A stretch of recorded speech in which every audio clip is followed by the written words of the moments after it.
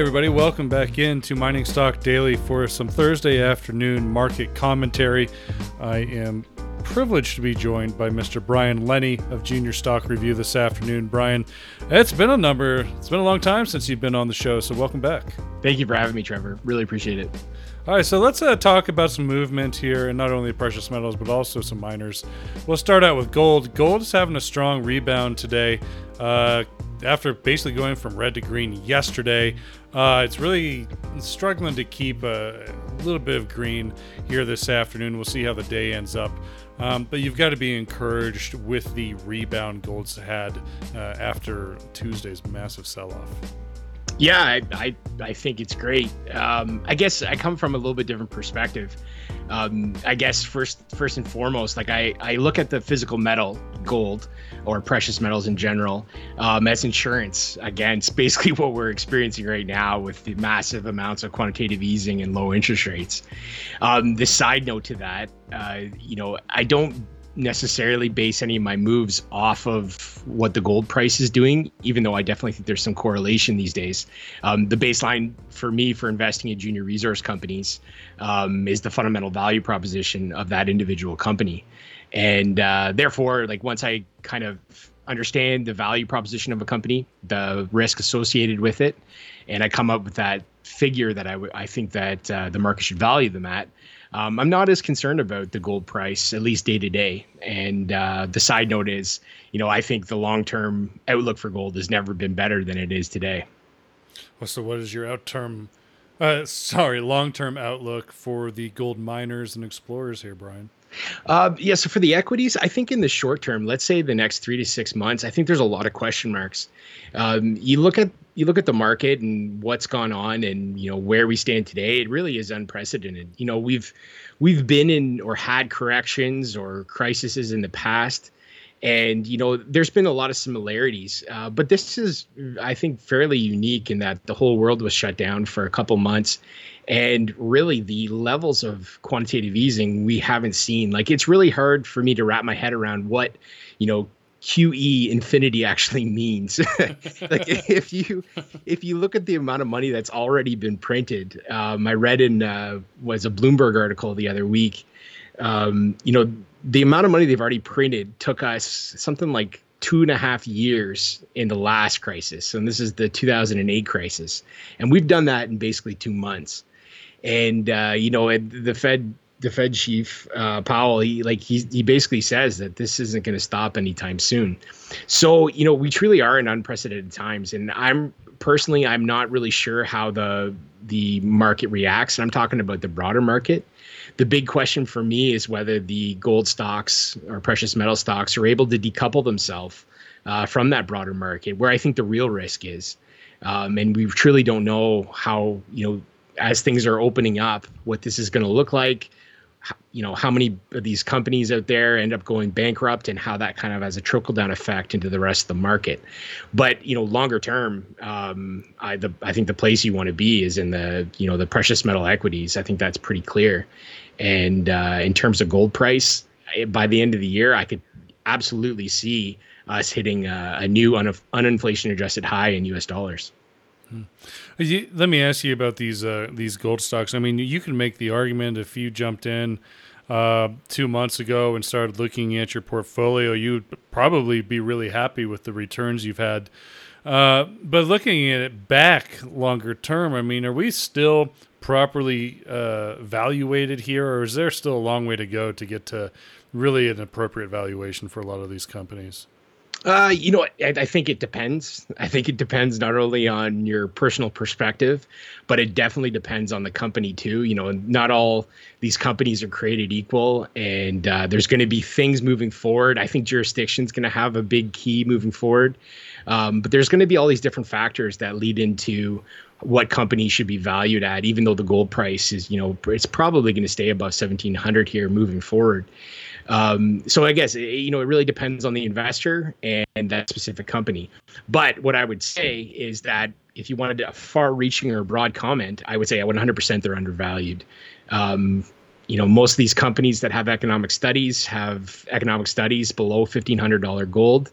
And really, when you factor in that extra $200, you could in some cases be looking at large jumps in MPV, and that's where the valuation metric is.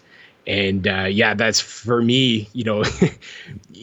I've gotten many questions in regards of when to buy, and while I still see short-term risk, I think people that are on the sidelines and waiting for this next correction to happen could be waiting for a long time. Not to say that it could happen tomorrow, but I think for me and what I've told my subscribers to the premium letter, we're going to buy in tranches. Tranches, yes, they do limit your upside potential, but they also limit your downside potential. And at least for the next 3 to 6 months, I think that is a very prudent way to approach the market. That's an interesting approach here, Brian. Let me ask you about which companies you are buying. Have you seen a lot of the speculative money coming into those pure exploration and development plays, or is it still kind of sitting in some more of the mid-tiers to producers? I think it's kind of spread out. Like the royalty companies have definitely taken off, and rightfully so, to most degrees. I still kind of have a problem paying a premium for anything. As a value investor, it's sort of goes against what I'm kind of looking for. But I think if you're looking for less risk, for a straightforward business model, that especially for newbie investors, the royalties are a great place to start because of all those positive factors that they have. The side note to that is, while they've kind of taken off, the producers, I think in a lot of cases have, kind of followed suit. And then, it's a mixed bag when it comes to the junior explorers and developers. I think, the best names have definitely taken off. And I've seen that, and this is a biased comment, the companies that I've seen, like a lot of them have at least moved 100% off their low, and in a couple, 200%. And I think that's what you'll see. The cream will rise to the top first, and then you probably will see this tide that rises all boats moving forward. Well, one specific indicator that could be made about there's still upward momentum behind the explorers would be the amount of financings that we've seen. I mean, pretty big financings. You and I were talking before we recorded about O3's $30 million brokered deal that was announced this morning. That's a huge number for an exploration. Of course, that comes with a little bit of Cisco premium to it, and the capabilities of raising such a large money, where we've seen a lot of other junior exploration plays really struggling to raise even more than a couple of $1 million here as of recently. But at least money is coming into the sector, and in the form of broker deals, which we've mentioned here on the show in the last couple of weeks, is really, we haven't seen that in quite some time. And this has got to be a real positive sentiment for you and your subscribers. 100%. And I'm biased. O3 is a huge part of my portfolio, and I cover it in the premium letter. And actually that financing just got upsized to 35 million. Oh, wow. Didn't take long, but I totally understand why. You talked about the Cisco premium, the reason why these guys are such a big part of my portfolio is, that capability to not only raise the money, but then when they talk about the plans and how they want to move forward, explore, develop, these are guys that actually have done it before and have continually done it with each of the companies that fall underneath that Cisco Group banner. And while I'm not really crazy about the hard dollar side raise at 235, because about half of this financing is at $2.35 hard dollars.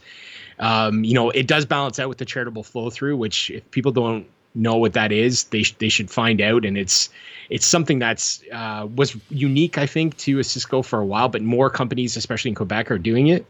But it's a huge upside for existing shareholders, as it dilutes you less than a typical financing. But long and short of it, having that cash in uncertain markets is a major thing. And to me, that's why I was confident to buy O3 and have my subscribers buy O3 all through this crisis. And we've done very well. That company is up. The low was at $1.06, which I just so happened to buy out of luck. It was part of the tranche style buying. But today they trade around $2.50. So that's a really nice move off that bottom. And, the fundamental value, even besides the exploration upside that I see, is around $5 per share. So there's plenty of upside potential to come. Let me ask you about some base metals. I mean, I know I've listened to you, and I think you've mentioned it on this show in the past about FPX nickel. That's a good position of yours. Big nickel project in British Columbia as well. Just in general, base metals, we're seeing some pretty good movement with copper, and copper explorers and developers have done pretty well the last week or two. Have you been buying any more base metal plays, or are you starting to look, or is it still not time in your mind? Well, it actually, over the last 2 issues of Premium, I recommended 5 companies. And out of those 5 companies, one was a base metal explorer developer.